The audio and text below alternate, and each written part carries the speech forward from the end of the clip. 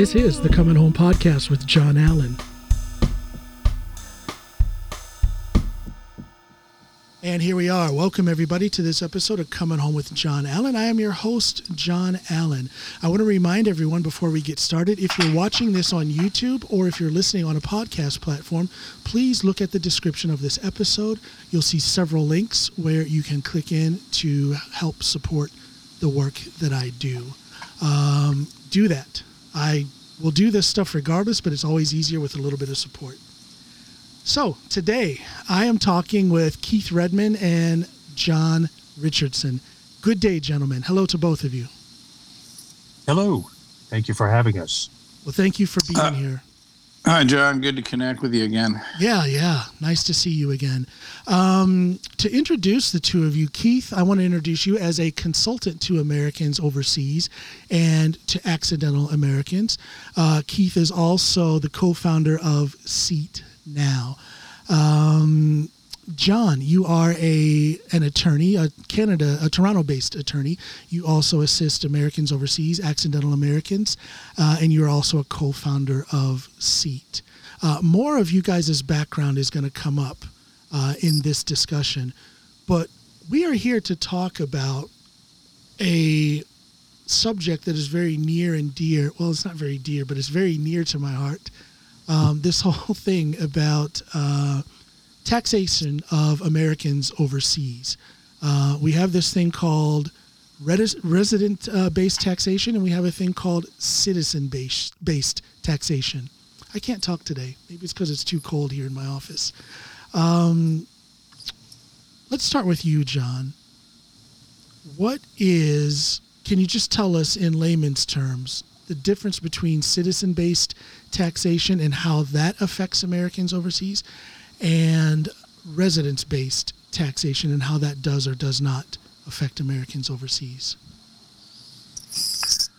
Right. Well, these are all definitions of what are called tax residency, meaning what are the factual conditions under which a country would level the full force of their income tax laws on you. A residence-based taxation is what all of the world except for the United States employs, namely, as you might expect, you're subject to the full force of a country's taxation if you're a resident of the country. Now, different countries define residency in different ways, but the point is that you're either a resident or you're not. The U.S.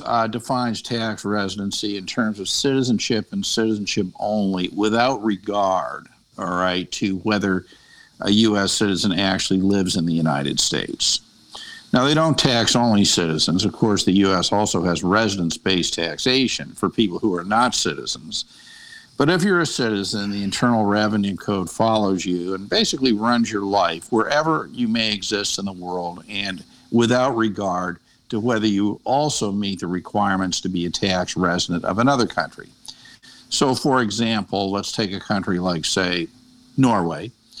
A U.S. citizen living in Norway would be subject to all of the U.S. tax laws, in addition, subject to Norway's tax laws. So they're basically they're dual tax residents. But what's interesting is that the United States actually imposes a separate, far more punitive and penalty-laden tax system on its citizens who live outside the United States. So, in summary, not only does the United States impose full worldwide taxation on its citizens who live outside the United States, but it's a variant of it that's far more punitive.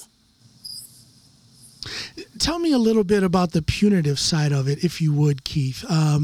Keith, by the way, I know that you have some very strong feelings about this issue. You are quite the vocal advocate, and we're going to get to that. But can you tell me a little bit about the punitive side of things that Americans overseas face when it comes to American tax law? Certainly. I know when it comes to penalties, I'll have John talk about that. But as far as the punitive side is, it's very difficult as an American overseas to deal with two incongruent tax systems. So, for example, Norway, you're dealing, as John said, with the Norwegian tax system in concert with the U.S. tax system. So when it comes to the United States, anything that is deemed foreign, quote unquote, is looked at with suspicion, if you will. Yeah. And that's point number one. Point number two, aside from the penalties, the punitive nature is somebody living in Norway who's an American overseas cannot live a normal life because they are not able to invest like any other Norwegian in products that are offered, financial products which are offered in Norway. And that could be France, Germany, whatever. We're just using Norway as an example. So for example, investing in mutual funds or investing in stocks or investing in retirement or getting a mortgage, you not only have to deal with Norway, but you also have to deal with the U.S. side. For example, does the U.S. recognize that particular retirement scheme as a retirement scheme or just a regular savings account where somebody is taxed on it? Unlike in Norway, it might not be taxed going in. You see what I mean? I do. So I do. There are some myths out there where just because the U.S. may have a tax treaty with a particular country like Norway does not mean that there is no double taxation. And it's certainly a problem when you're dealing with unearned income. For example, things that are going into these financial products. So it creates a situation where you're an American living your life in Norway, but you're blocked out of many accounts because you just can't save like any other Norwegian. So that's the punitive nature in that aspect, aside from the penalty part. Well, yeah, and that's quite punitive in the sense that, in the very real sense that it limits us from doing what we want to do to secure our own future, our own retirement, our own financial legacy, if we're thinking of our children who come after us. What does the law say, John, about income tax when living overseas? Because being subject to American tax law doesn't necessarily mean that one is double taxed, as Keith kind of mentioned. What can you say about income tax while living overseas? Well, you are double taxed, actually. Okay. And the tax treaty, as a general principle, although it appears to prevent double taxation, it does not. For the very simple reason that if you read what the treaty says, it says that it's always subject to the local tax law, in the U.S., et cetera, et cetera. Now, when I say people are double taxed, I don't mean that people necessarily pay tax twice. But if you're looking at the way foreign tax credits work or something like that, what a tax credit does is a way to pay tax that you owe the United States. Right. It doesn't mean you're not double taxed. It's how you pay the tax, right, with the credit. Now, it may well be that, there are people who say, well, that's a difference without a distinction. But I completely disagree, because what's important to understand here is that, you're asking specifically about the law. The law specifically requires American citizens, regardless of where they live, to pay tax on worldwide income, including income earned in other countries. And the way this is done is, if you look at Section 1 of the Internal Revenue Code, what it basically says that all individuals in the world are subject to U.S. worldwide taxation unless they're a non-resident alien. Okay? So there's no doubt there's double taxation. It's just that some people end up not paying the U.S. tax, and some people do. In the same way that in the United States, some people end up paying federal tax and some people do not. That's very interesting the way you word that. I'm not going to call this a pushback, but I just want to ask an extended question. Is it not true that if you make under a certain amount as an American living overseas, that you will not be taxed? You have to file taxes in America, but you will not be taxed if you make under a certain amount in income. No, that is not true. Okay. Let me refine what you're saying a little bit so that I could make it true. All right. For a certain category of income, namely earned income, which I'll define as income from employment and perhaps some small business, there's a provision in the Internal Revenue Code that will allow you to exclude up to, I think it's about 107,000 or somewhere in that nature anyway, from your U.S. income. Okay, but actually you have to include it and then you exclude it, okay, because you have to file to actually do this. But my point is this, that we have moved into a world where it's not the case that everybody's income is employment income. There's investment income, there's pension income. There are all kinds of forms of income that do not qualify for that foreign earned income exclusion. Right. No retirement income would qualify, for example. So, again, this is one of these myths that is actually, I want to say very gently but very firmly, no, it is not the case that the mere fact of having under $107,000 of foreign income means that it's excluded. It's restricted to a very specific kind of income. Just anecdotal. I'd like to add, excuse me, John, and I'd like to add to what John's saying, just to combat some of the myths that are out there, is that with the foreign earned income exclusion, I think especially Americans in the United States think that it's tax-free income. It's not, because you actually do pay tax on that income in the country in which you reside. So it's only excluded from U.S. tax. You see what I mean? That's very well stated. You're still paying tax on it. Right. So it's not tax-free. Right. It just means you don't have to deal with it from a U.S. tax perspective. But I emphasize again that, this is a very, very narrow form of income. Mm-hmm. And as society becomes more and more evolved, as capital becomes a bigger and bigger source of income, that foreign earned income exclusion becomes less relevant. I would also say this, John, that as a general principle, it is a mistake for people unless you're in the Gulf or something like that, it is a mistake for Americans abroad to rely on the foreign earned income exclusion. Because by excluding the income, you're not taking the foreign tax credits available against that income and thereby depriving yourself of the ability to build up possible excess foreign tax credits for future use. Interesting. That's a point that I don't know that a lot of Americans overseas consider. Yeah, and I would add to it also, by the way, that if you want to invest in IRAs and that sort of stuff, you're not going to take the foreign earned income exclusion.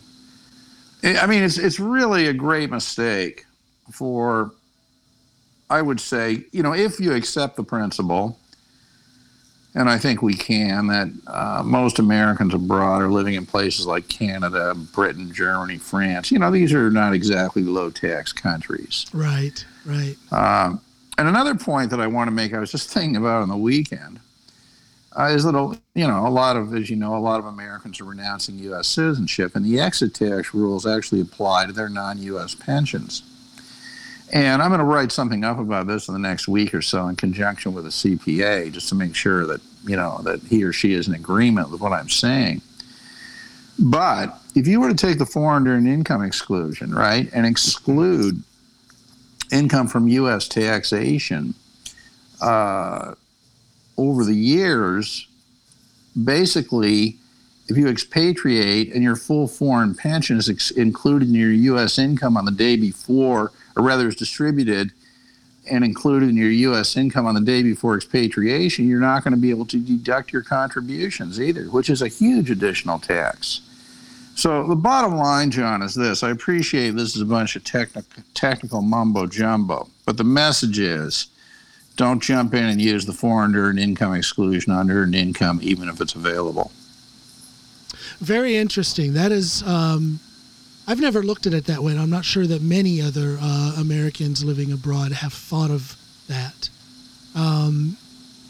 Let me ask you something, Keith. You're very active in a couple of online forums, and sometimes your guidance will lean towards don't get involved in the American tax system. If you're not in it, stay out of it. Yeah, that depends on each particular person's situation. And I've dealt with people who, and I'll take like the accidental American situation, for example. Tell us what that is. Not everybody knows what that is. Right, exactly. And I'll give you the classic example of an accidental American. So, and I'll use somebody I know quite well. Gentleman who was born to French parents in the United States, and as a result of being born there, he's automatically a U.S. citizen.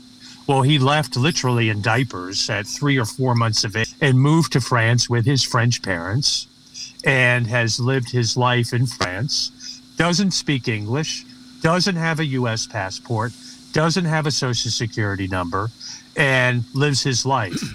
However, it's expected of him to file a U.S. tax declaration every year and pay any U.S. taxes owed to the United States. Well, somebody like that, depending on that person's situation, he doesn't have any assets. He has nothing in the United States, nothing at all. Somebody like that, there's no reason for him to enter the U.S. tax system. Now, there may be a situation where if he's going to renounce, he might do that. It's all a case-by-case basis. What I try to state to people is that there are options, that every option needs to be considered, and not to just blindly enter the U.S. tax system. You really have to think it through, because it's not a static action. It's a dynamic action, meaning you just don't do it once. You got to do it every year moving forward. Right. Well, a lot of Americans living overseas are terrified of the situation that they're in. There's some of us out here who maybe some people didn't know they had to file taxes. Maybe they grew up, they spent most of their lives in America, and then they end up moving somewhere else, and they think, well, I'm out of the country, I'm out of the tax system, I don't have to file. But then they find out that they're supposed to file according to the IRS. And they're terrified, and they don't know what to do, and they start wondering if their passport's going to get yanked, or are they going to get in trouble the next time they're passing through customs and immigration when they go to visit grandma. Right. Well, no, they're not going to get arrested going to the United States, because there's many reasons why somebody's not in the U.S. tax system. They might not have any income, for example. There's somebody that maybe have just made a couple €100 or dollars a year, so there's no reason for them to be in the system. And no, there's a lot of scaremongering that goes on that you're going to be arrested at the border going into the United States. That's just not happening. No. But could there be a potential arrest situation or some sort of legal quandary for an American who spent most of their life in the States, filed taxes for years in the States? I think we just lost John Richardson. Are you still there, Keith? I am still here, so that's I'm sure he'll sign back in. Yeah, let's continue. Sure.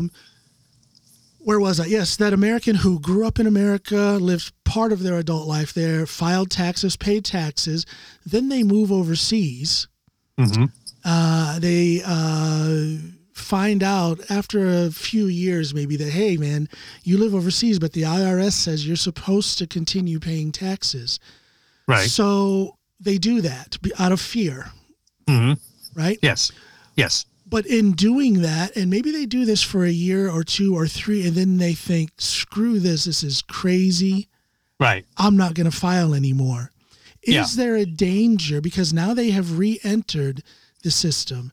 That depends. They've re-entered the system as an American overseas, which is, I would think they're going to stand out more, or that's what a lot of people think. Now I stand out more because I filed as an American living overseas, and let me let John back in here.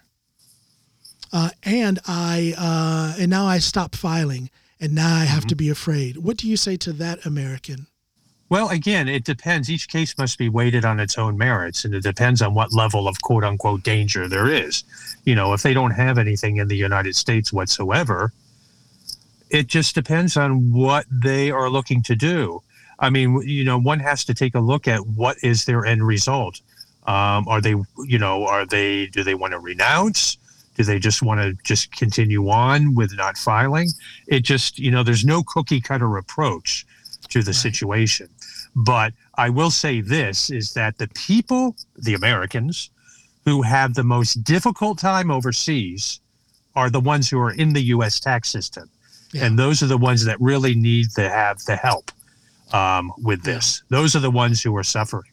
Well, yeah, those are the ones who are going to, I hear the horror story. Some of it's anecdotal in the sense that I've heard it through the grapevine, but some people have actually spoken with me about this, that they are an American living in Norway in this example, and they have had a mortgage, sometimes for years, but all of a sudden they get a note or a mail a note in the mail or a phone call from their bank saying they can no longer have this mortgage because we have now found out that you are a tax resident of the United States. And what a horrible thing to have happen. That can be so uprooting of your entire life, your entire financial past, present, and future can just be wrecked because of something like that. And it happens. Yeah, absolutely. And it's usually they've been identified as a U.S. person. Yeah. Is what it is. And so they would need to supply either a Social Security number or a certificate of loss of nationality to be able to move forward. And that's as a result of the enforcement tool of citizenship-based taxation, which is FATCA. And FATCA is a problem of the problem of citizenship-based taxation. And I know, John can certainly elaborate more on that one, identifying, focusing on what the problem is. Yeah, yeah. But in the interest of keeping things rolling, I want to ask you this. I had a conversation on my show a couple months ago, 3 months ago, with Mary Louise Serrato. Yes. And have you heard that episode or watched that episode? Unfortunately, I have not. Okay. Let me ask you this.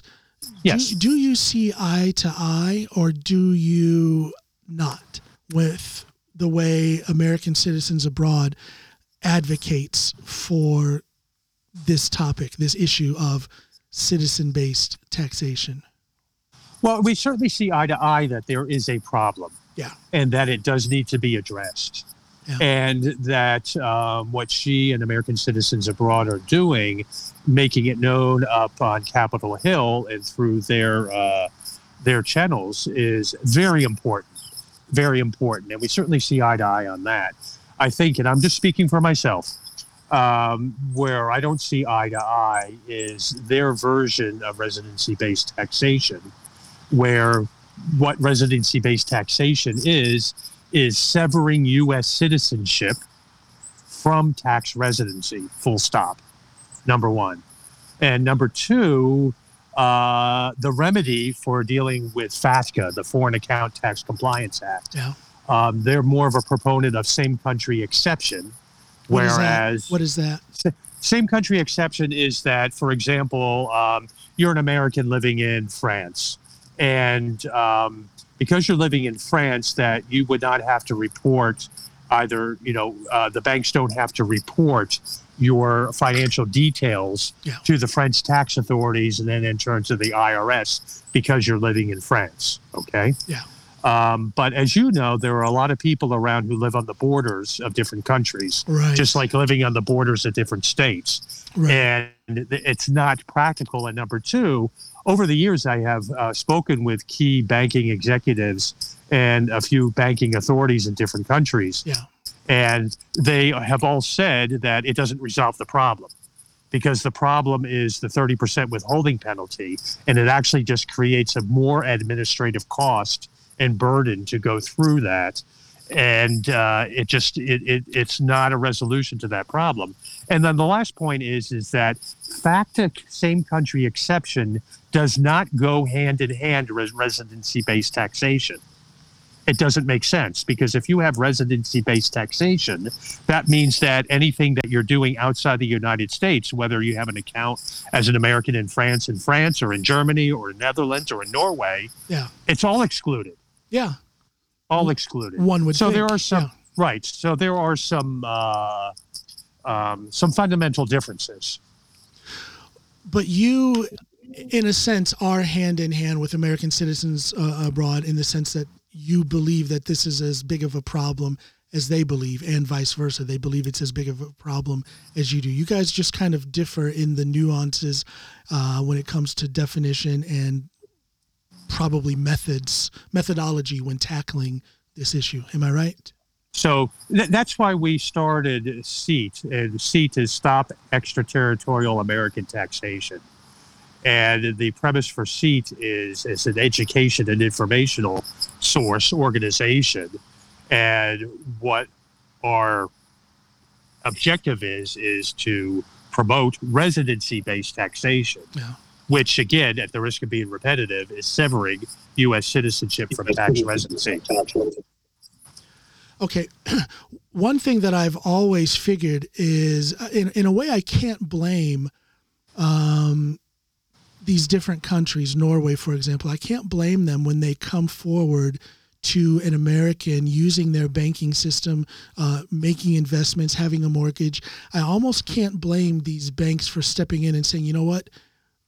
We're not going to let you have a mortgage. We're not going to let you invest in stocks. We're not going to let you save in a mutual fund. It's too complicated. There's too much bureaucracy that the United States, through the IRS, is imposing on us as a Norwegian bank or as a French bank or as a British investment firm. Do you see what I'm saying? I understand. It's quite the unfortunate thing to have happen. Well, it is unfortunate, and it has to do with not so much the financial institutions, but the intergovernmental agreements, which are the enforcement of FATCA, if you will. Yeah. And unfortunately, FATCA has been thrust on these countries under threat of 30% withholding penalty on any U.S. transactions that go through these these financial institutions in the different countries. So as a result, this is what has happened, is this terrible situation for anyone who has been identified as a U.S. person. So, but that identification, let's make this clear for the viewers and listeners here. Sure. That identifying of a bank customer or of an investor in France or Norway or England or wherever, that identification, does that mean, what does that mean in practical terms for that financial institution? What is it that makes them block Americans from their services from time to time? Well, it's listed in the IGAs, the Intergovernmental Agreements, the different criteria for identifying a U.S. person. And it can be, the obvious one is a U.S. birthplace, number one. Number two is, even if they don't have a U.S. birthplace, let's say they have opened up the account with a U.S. passport in that particular country. Number three, they happen to have a U.S. address on file. And that certainly happens to expats in other countries in the United States. Sure. So you have that group of people as well. Sure. And so these are the red flags where the letter is generated for FATCA that's sent out to these individuals explaining that they need to supply either a Social Security number or a CLN, or Certificate of Loss of Nationality, which one gets when one renounces one's U.S. citizenship. Now, one can how would you say, this is where I lose my English because I know it in French. One can self-certify that they are not a U.S. person and list the criteria and the reasons why. But I know John would say, so with something like that, they would need to go to a professional like John, who deals with this all the time, to make sure that it's done correctly. I know people who have done the self-certification, and it's up to the bank or the financial institution to accept or not accept. And I've seen that happen where it's accepted and where it's not accepted. Because sometimes I wonder if it wouldn't be, is it as simple as that American citizen living abroad saying to the bank, well, I'm not a tax resident of the United States, and saying that in full disagreement with what the U.S. government and the IRS actually No, I think it's going to be more, they're going to have to, no, it's going to be more of almost telling the story of their life. For example, look, I was born in the United States. I left at 3 months of age. I have nothing. I have no U.S. passport. My life is in France. My life is in Norway. Here's what my life is about. Yeah. And no, I am not a U.S. person. And putting the criteria down, boom, boom, boom, boom, why you're not. And then it's up to, doing it appropriately with the proper professional. who knows how to put that type of self-certification together, and then presenting it to the bank to see if it is accepted or not. That has been done. In your consultation with Americans overseas and with accidental Americans when it comes to all things citizen-based taxation and what to do about it, are you in a position to where you can do that? No, I don't provide that service. I'm not a tax attorney. That's an attorney. I'm not a CPA. Right. That is someone, or an attorney. So somebody like John. But you do advise. But you do advise people on their options. Am I right? I advise people on their options and what the risk level, the reality on the ground of the risks. Yeah. And I let them make the decision for themselves on what they want to do, based on the options and based on the risk level on those options, based on their particular profile. And I want to say this in support of what you do, Keith, the work that you do in advising these people, there is value in that. In other words, it's not free. You do take a fee.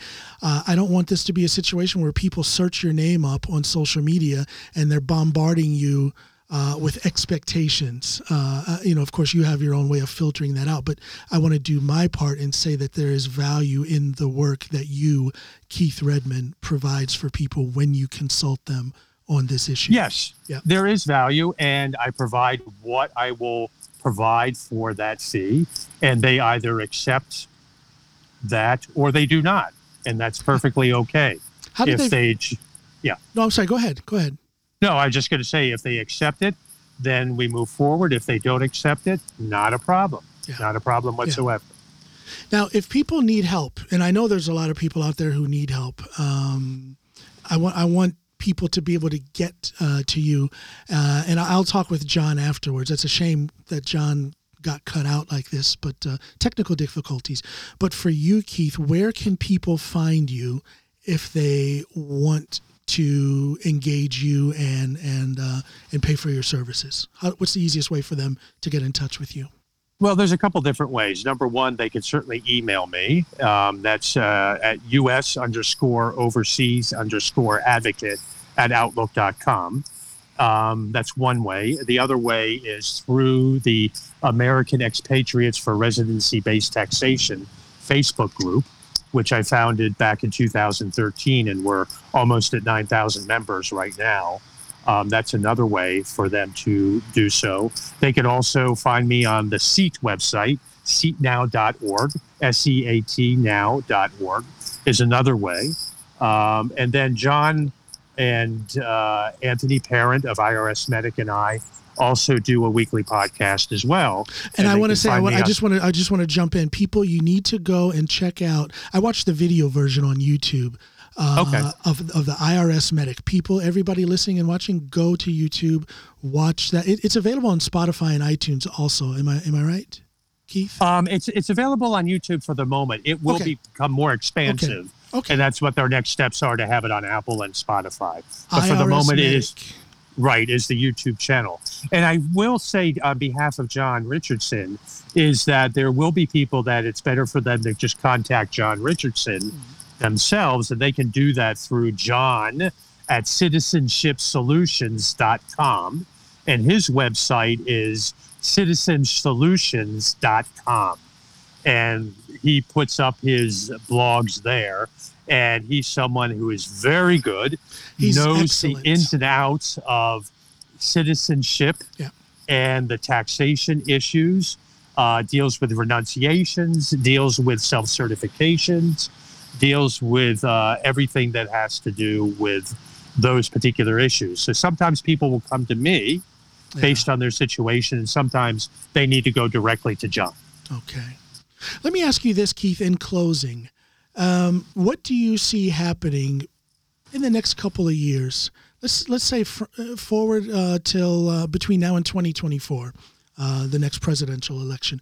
What do you think is going to be the development when it comes to citizen-based taxation versus residence-based taxation? Any developments you predict? Well, I wish I had a crystal ball. Don't we all? Don't we all? Yeah.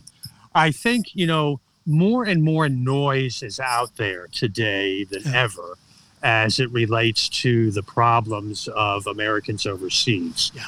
And I think that needs to be done through a number of different channels.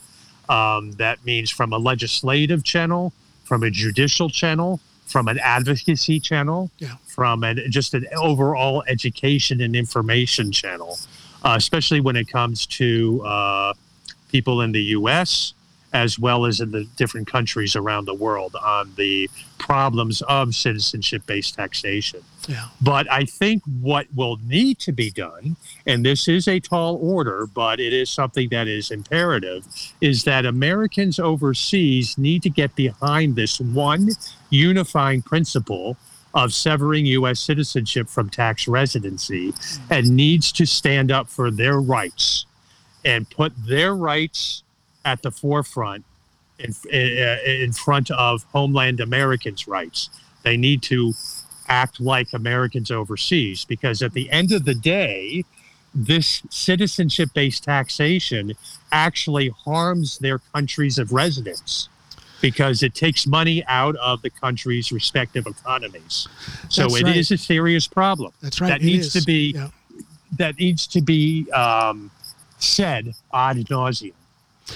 Would you say then, is this another way of saying that this massive political bloc, which Americans overseas are, is drastically under-vocalized, drastically under-mobilized, underused? Well, it is, because many Americans overseas, and this is my opinion, many Americans overseas act like they're still in the United States. So they're in their political partisan silos. Very well said. And as long as they're in their political partisan silos and acting as if they're in the United States, it's going to be very difficult for any type of change. Yeah. Because you know what? At the end of the day, the American overseas who is having a difficult time with this situation, they're Republican, they're Democrat, they're independent, they're nonpartisan, they're apartisan.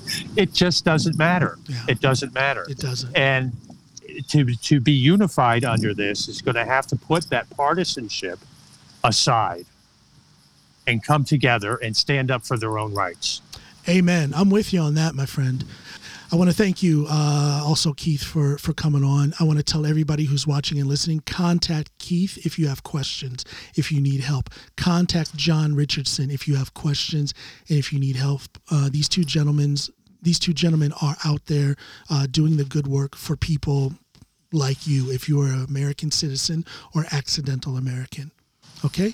I want to thank everybody for being here. Remember, check out the links that you'll find in the description of this episode. That's where you can go if you want to support the work that I do. Thank you all so much for being here. Go out there, love and be loved, and enjoy the process. Bye now.